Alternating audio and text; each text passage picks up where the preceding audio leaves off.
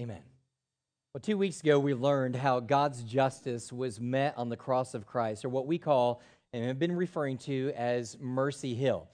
And in that sermon, we talked a lot about the judgment of God and the wrath of God, which you can imagine was a real crowd pleaser. I mean, people really love to talk about the subjects of God's judgment and God's wrath.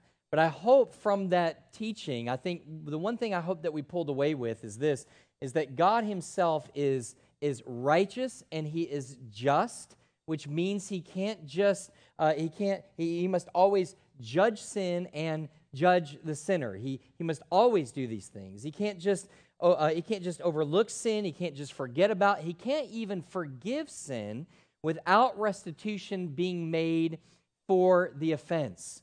If he was to do so, if God was to be flippant with sin and just let it rage on, he would cease to be just, he would cease to be righteous, and therefore he would cease to be God.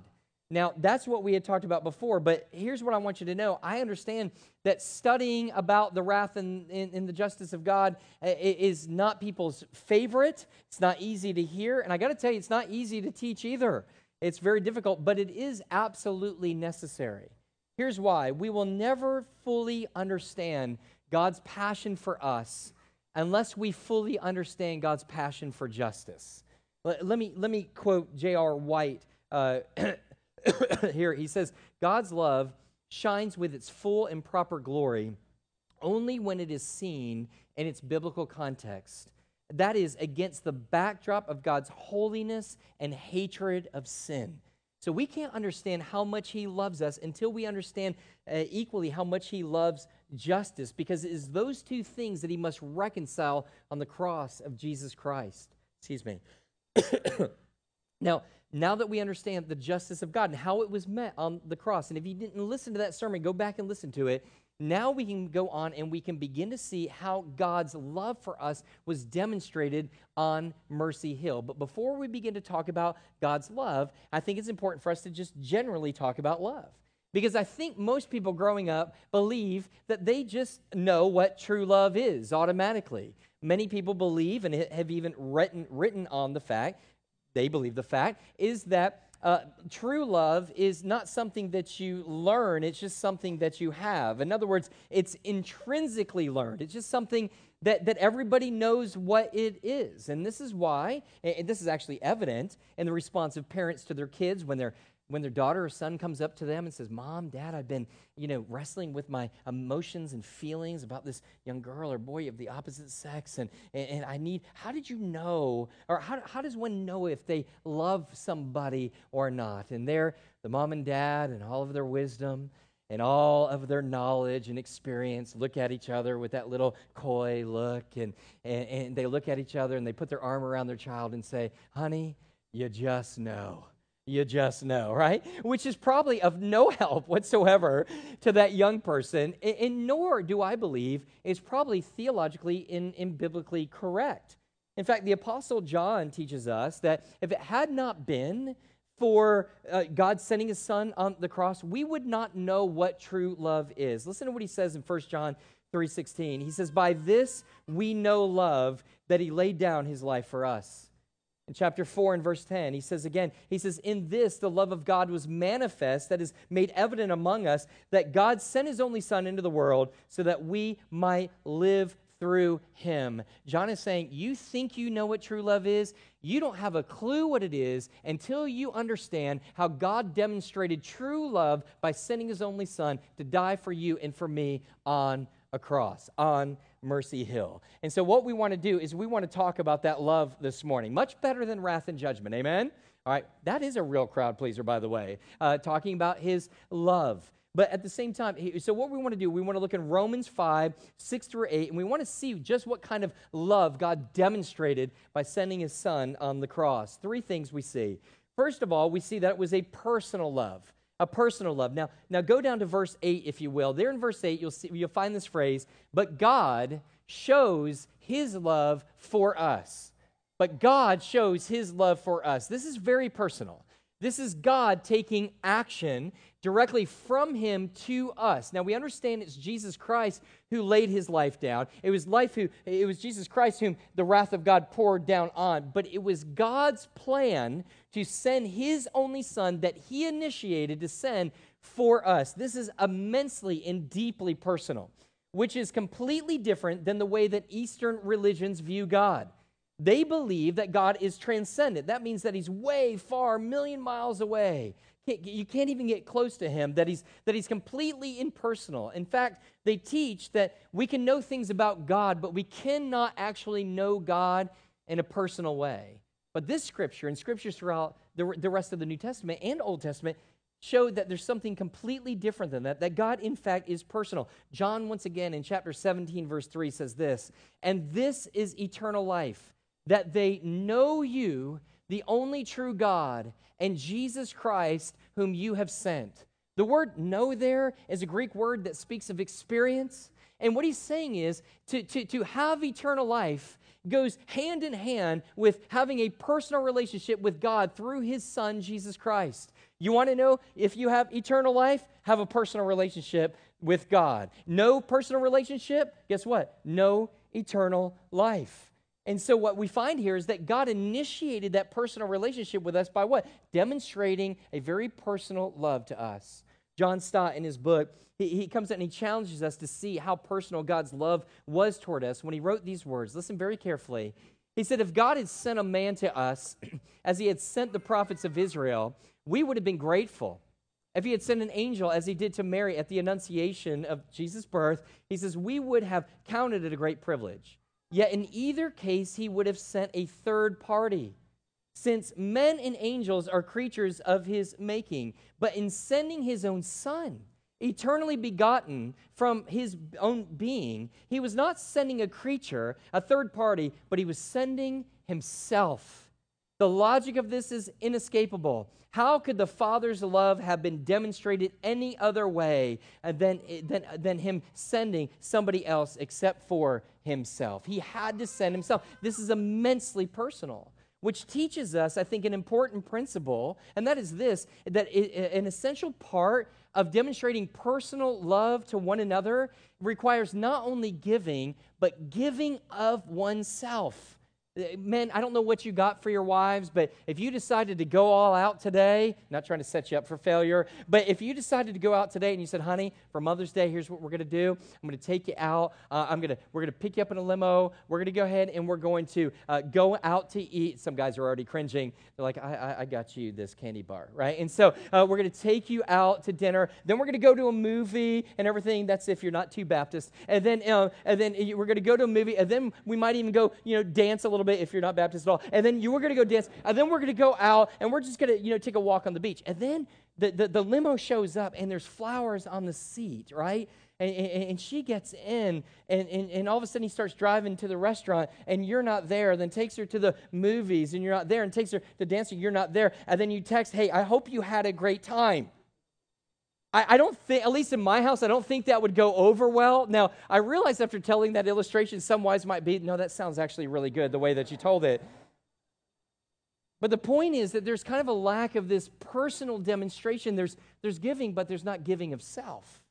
It's the giving of self that demonstrates a personal, intimate love, personal love with someone. Let me give you another illustration from my own life. And it's cool because I mess up on so many things, so I have so much material to help you with. And so my wife, I don't think it's appropriate to talk about women's age. I grew up with that unless it helps me in a sermon illustration. And so my wife turned 40 just a little bit ago. And when she turned 40, I wanted to do something kind of really fun for her, really neat for her. And so I decided, now my wife, you need to understand this about her. She is very frugal about everything. But when it comes to this one thing, she's like, yeah, come on, let's do this. She loves cruises. Okay, that's what she loves to be able to do. And there's a reason for that, because when she goes on a cruise, she's off. Does that make sense? In other words, she doesn't have to clean, she doesn't have to cook, she doesn't have to make a bed, she doesn't have to do anything. So she feels like, hey, they'll even cut your kids, food, which is a little bit awkward for some of our oldest, but they'll do all of these things. So I thought to myself, I'm going to send my wife on a cruise. And I'm going to see if her sisters can go with her and her mom can go with her. And they'll just have a great time. I'll go ahead and watch the kiddos for the weekend. We'll send them out for a 3-night cruise. Well, it didn't really work out. Her sisters kind of had some other plans and some other things going on, but her mom could go. So I went ahead and purchased the tickets for her and her mom, and then the day came of her birthday, and I had all the kids and everybody gathered together, and I basically sat there and said, okay, I got a great surprise for you. Now, you need to understand that I already thought through how this was going to go down beforehand. And the way that I thought was going to go down is that there was going to be rejoicing and high-fiving, and that there was going to be, my wife is going to rise up and call me blessed, is what I thought was going to happen. She'd be tweeting, and she doesn't tweet. She'd be texting, going, my husband's the greatest. And I mean, I was already basking in premature glory, really. And so, but when I announced it, everything I thought would happen happened just the opposite way. There was wailing and gnashing of teeth and children throwing themselves on the ground. And the older ones just kind of stiff-lipped, just kind of looking out. And I realized these kids, first of all, for many of them, I don't know what they're upset at, that mom's going away without them or that they have to spend the weekend with me. And I turned to my wife, and my wife's trying to console these children. It's okay. It's going to be all right. We're going to get through this. And I'm sitting there going, well, you should be, what's wrong with this? And I begin to keep, and you men, you know how you do? You want the person that you do something with to like it, and you're like, honey, don't you like this? Yes, baby, it's very, very sweet of you. But I know that tone. That's not excitement. That's not real. There's something, are you really glad? Oh, yes, it's very nice of you, very, very considerate. A few days later, finally, I sit down and talk with her. I go, I just don't understand. It doesn't seem like you're excited at all. She goes, simply put, Mike, she goes, I love it. Would have been great with my mom, said all that. But I really just want to be with you. Just with you. I know it. I was surprised as well. But she goes, I just want to be with you. And it brings back that principle once again. You're in a personal relationship with somebody. The way for that thing to be able to grow is, yes, to be able to give and to give and to give. But it can't be just giving of stuff. It has to be the giving of oneself. And this is what Jesus Christ has done. When God sent his only son, he sent himself as a demonstration of his love. You know, I was thinking about this last week, how many people come on a weekly basis and go to church throughout the United States, and many people still coming and not having a personal relationship with God, but just taking part in some type of religion. Just coming and just sitting there going, well, we got to get to church. Why? Because we got to mark the box. We got to give because we got to mark the box. We got to serve somewhere because we have to mark the box. And there's no seemingly any joy in it whatsoever. I got to tell you this. Coming to church, hearing me preach anyway, but to hear me preach, to try to pray, to read Bible, to give, and to be able to serve, apart from a relationship with Jesus Christ, I can't think of anything else more depressing. But if you know Christ in an intimate, personal way, and the way that you're communing with him and the way that you're having a relationship is through your prayer and through your giving and through your serving and those things, then it begins to make sense. And so what I would say today is, listen, if you want a personal relationship with God, you seek him, but know first that he initiated this personal relationship with you by personally sending and giving of his own son for you. He initiated it. And so we see this in the Word of God, that his love was a personal love. Secondly, we see that it was a costly love. Now twice, both in verse 6 and verse 8, Paul says to us, look at that Jesus died for us. Jesus died for us. In this sentence, or in these two sentences, what he's describing is just what this love that God extended to us and initiated to us, what it ultimately cost him. There's an old saying, and when I say him, I'm really speaking of both God the Son and God the Father. It was costly to both. Now, there's a saying, it's not found in Scripture, but I think the principle is true, and that is this, is that the depth of one's love is directly proportional to one's willingness to sacrifice. Would you agree? In other words, the more you love someone, the more you're willing to sacrifice. And the more you're willing to sacrifice, the greater your love is for that individual. Would you kind of agree with that? I believe that is true. And so when Jesus comes and he lays his life down and God sends his son, Jesus Christ, to die for us, to give as an act of love for us, he was giving what? The ultimate act of love. The ultimate sacrifice, demonstrating the ultimate love that he has for you and I. It cost him everything. It cost the Father everything. What did it cost Christ? Let me just go over a few things with you very quickly. First of all, it cost him his humility. It cost him his humility. Look at Philippians chapter 2, verse 6. Now, I preached through Philippians some time back, and I'm not going to unpack all of this, but listen to it very carefully.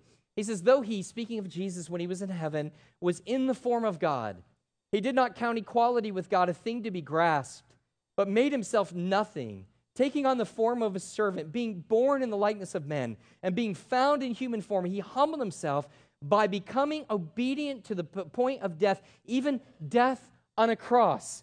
So we see that humility in steps, just from heaven to earth, to becoming a man, to becoming a servant, to obedience even by dying on the cross. This is his humiliation that he's doing. Why? As an act of love. Stop and think about it for a moment. Leaving eternal glory as God to come here as a man to experience poverty, to experience pain, hunger, thirst, and sorrow.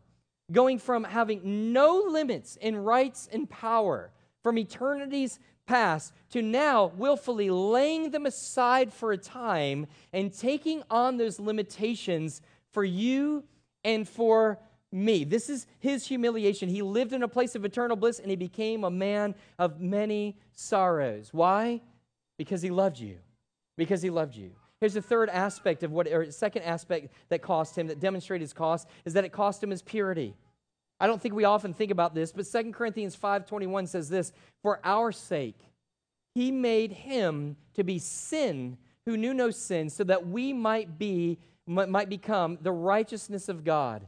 Oftentimes we talk in terms of Jesus Christ dying on the cross to pay for our sins, but we forget that it's more than he just died to pay for sins. He actually became sin. Let that sink in just for a minute. This is Jesus who never knew sin. In fact, it's what he hates the most. There's nothing more than sin than he hates. In fact, there are some tough passages that say that he not only hates sin, but he hates sinners. And then we have other passages of scriptures that say that he loves sinners. So you have this dichotomy, and what it's explaining is it's demonstrating that tension of his justice and his love that sometimes we have a hard time kind of reconciling and bringing together. But what he does is he hates sin, but yet he becomes the very thing that he hated. Remember, born of a virgin, which means that he wasn't born with a sin nature. He was obedient in every law and command that God had given. He had fulfilled the law in perfect obedience. Then in one moment on the cross, all that he hated, that he knew nothing of, he became that very thing. There's a wonderful illustration by William Farley that he gives in his book, and he provides this story about a British officer who was captured in Japan during World War II. And in it, he was a man that had a great deal of knowledge and secrets of the British intelligence. And these men began to do everything they could and torture him in every imaginable way to be able to try to get information from him. And they beat him, and they starved him, and they tried to freeze him out. They did everything they possibly could, but he would not speak. Until finally, they found out from one of his cellmates that the one thing that he hated was dirt and filth. He couldn't stand being dirty. So what they did was they filled up a pit full of human excrement, and they threw him into the pit all the way up to his neck. And immediately he began to lose his mind. Immediately he began to go crazy, and he began to tell every secret imaginable. And as awful as that is, as bad as that is nothing compared to the agony that Jesus Christ endured for you and for me while being saturated with the sins of the world. Not even close. So we see this. We see it cost him his humility. It cost him his purity. And finally, it cost him his fellowship. This was the greatest cost of all. His love for us cost him the fellowship of his Father, at least for a period of time while on that cross. Jesus had existed, remember, with the Father, with Father God, in perpetual harmony and love for all eternity. But when he became sin, God abandoned him. That relationship was now fractured, and it is broken, just as it is for every sinner and a holy God. It was fractured at that moment. And this is why Jesus calls out when he's on the cross, right before he dies, my God, why have you forsaken me?" He had never known being separated from fellowship with the Father, but because of his sin and willingness to take it on, that's the sacrifice that he was making to reconcile you and me with him. And so he calls out, and this is why Jesus experiences what he experiences the night before the cross. Remember the night before the cross in the garden? The Bible says that he began to sweat drops of blood. Do you remember this part? And the reason for that is the medical world tells us that it's possible to be under so much anguish and so much stress that physically your capillaries around your brow begin to burst. And as they began to burst and bleed, they were mixed with water and they begin to pour down his face. And this is the stress he's on. And so commentators all the time are trying to figure out why so much stress. And some will say, well, it's probably because of the physical suffering he's going to face. Others say it's because he's going to become sin. And that might in part be it. But you know what the greatest part of it is? Is the fact that he knew that for the first time he would be separated from his Father, from his Heavenly Father. That's what caused so much turmoil. That's what caused so much angst for him. And it's not only for Jesus Christ. Look, at this point, it's at this point that sin divided God from God for the first time. And it wasn't just pain for the Son, it was pain for the Father. Don't lose sight of that. Remember, Jesus was the apple of his eye. Jesus said publicly from a sky, he bellows out at Jesus' baptism. He says, "This is my Son, from whom I am well pleased." Obey him. Do what it is that he tells you to do. He loves the Son, but yet what does he do? He sends his only Son to die on the cross. Now, it's Mother's Day, and I know your mamas, and I know how protective you are. It's interesting to see, Larissa, when Mama Bear comes out. You guys know what Mama Bear is? My wife is so pleasant, so wonderful, but approach her when the kids are around and nobody else is, and baby, it's on, right? I mean, she's pumping gas. True story, more than once, she's pumping gas, kids are in the car, somebody comes up, I think they were asking for money. Here's my wife, get back right now, I'm telling you, I'm warning you now, get back, right? And you're sitting there going, that's kind of weird. That's Mama Bear, man, that's protection, right? And so what do moms often do? Moms know that they would take on the very pain of their child. Dads, you know it as well. You would rather suffer than seeing your child suffer, yet God loved you so much, he was willing to send his only Son to allow him to suffer because of his love for you and for me. Author says the Son suffers dying and the Father suffers the death of his Son. The grief of the Father here is just as important as the death of the Son. The fatherlessness of the Son is matched by the sonlessness of his Father. This is costly, costly stuff. You know, when I was just a little boy, my brother was about to get married. I was several years younger than he was. And I remember going to the jewelry store, and he was going to pick out a ring. And that's when I for the very first time, heard about this notion that you're supposed to use 3 months of your salary to buy that ring. And at 12 years old, I thought that was the most ridiculous thing I had ever heard. 3 months of your salary? And I remember sitting there going, really? Are you sure she's worth it? 3 months? I was thinking maybe 1, that's it. And I just couldn't understand it as a young man at all. And then I met Larissa. And when I met Larissa, and when you met that one, 3 months wasn't enough.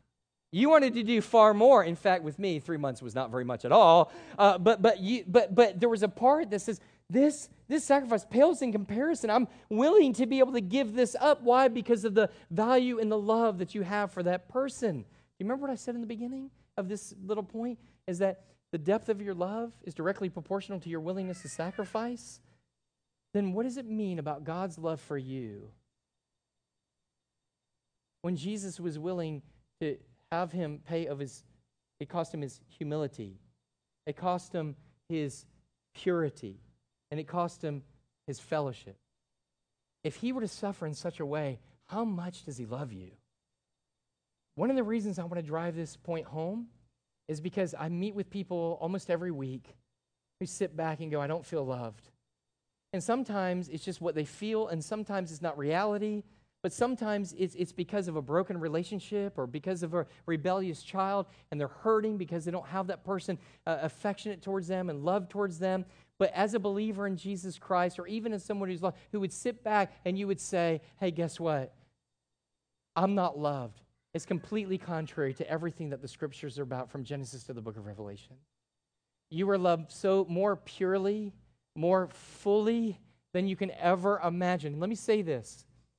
You say, Mike, somebody asked me a while back, why do you do so much doctrine? Why do you do so much theology? Why don't you just give me something practical? I can guarantee you this morning and today, there's somebody here who is feeling unloved, and they're sitting there going, there he is with the Bible again. But don't you understand? It's unpacking the reality of the cross and the truths of the cross and understanding how God and Christ sacrificed us in such a costly way that we begin to finally understand how fully and purely loved we are. That's why we teach it. That's what the Word of God would have us to ultimately do. So we have two things. First of all, we see that it's a personal love. Second, we see that it's a costly love. And finally, we see that it is a profound love, a profound love. Look at verse 7 just for a moment, and we're almost done. Verse 7. He says, "For one will scarcely die for a righteous person, though perhaps for a good person one would dare even to die."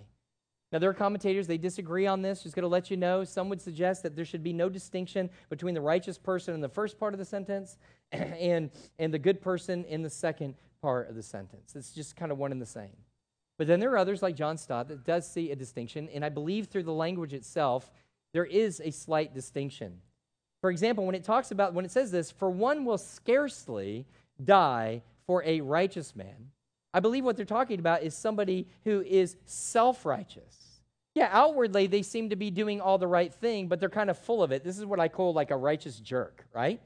He's really, really good, but he's a real jerk about it, okay? And he says, look, somebody would scarcely die for a jerky righteous man. Agreed? Probably no, but he doesn't say it's impossible. He says that it's very scarce and very unlikely, but still possible. Then he says, though perhaps for a good person, one would dare even die. Now that is somebody who is warm, somebody who is good, somebody who does good things on the outside. This is what we call one of those good, you think of them and automatically you smile. It's like Nick. See somebody, I look at some of you already. Yeah, Nick, we love him. He's awesome. Yeah, he's that good kind. He says, you know what? Here, he says, perhaps a good person, though perhaps a good person, one would dare even to die. Maybe somebody would, that we see that possibility a little bit more. But then he takes that and he separates it. And look what he says next. But God shows his love for us in that while we were yet sinners, Christ died for us. What he's saying is this love is unusual. This love is uncommon. This love is profound. We can understand why people might, for those righteous people in their own ways, we might see people, but nobody is going to die for this person. And then he describes what this person is like. In the beginning of verse 6, he says that he's weak, meaning that he has no ability to make himself right before God. He says that he is ungodly, which means he's about everything opposite of God. And then in verse 10, he calls them the enemies of God. Look, nobody wants to die for an enemy. That is not normal in the world in which we live, those who oppose us. So you see what he's saying. This over here, very unlikely but possible. Over here, maybe somebody would, but nobody in this world is going to die for somebody who is completely and utterly opposed to them. But it's precisely what Jesus Christ did. He died for all those who hated him, who wanted to kill him, who rebelled against him, and wanted nothing to do with him. That's the kind of love that he showed by dying for them. This last week, or actually it was just yesterday, I was sitting at a stoplight. And I don't know about you, but 200 is getting a little scary for me. All right? It's just getting a little scary. When it takes me 10 minutes to cross the street, something's wrong, right? And so we're driving up the street, and so you got 200, and then you got all the side roads like that run all the way down to the beach. Well, when I'm in one of those side roads, or I'm here and I want to turn onto one of the side roads, I don't turn, I give it kind of like a one Mississippi before I take off, right? Because how many times have you been sitting there and you're about to go and boom, big truck goes by, right? So I'm sitting there and I'm about to turn on Amelia Concourse. You guys know where Northampton is, right? Well, I don't live there. And so, so we're about to move over to the left, and I'm about to. Not that there's anything wrong with that, all right? Just shoot. See, now I understand why I get emails. All right. So anyway, nothing wrong with that. But I'm about to turn left on the road, and I made the mistake. I admit it. The light turned yellow, so I came to a stop. I know that's my bad. I know yellow means gun that baby and get through the light as fast as you can, but it was my mistake because I came to a complete stop, and the guy behind me lays on the horn. So I sat there very composed, dying inside, but very composed outwardly. And I thought, I know what I'm going to do. I'm going to let the next light turn green, and I'm not moving anywhere. And I'm going to let him wait just for a moment. Why? That's what a jerk deserves. So I'm just going to give it to him, exactly what he deserves. So I was sitting there, and then all of a sudden, almost instantly, this section of Scripture, this profound love began to cross through my mind. And I began to kind of sit there, and I just felt no audible voice, but just within my heart, the work of the Holy Spirit moving, going, see, that's common. That's common.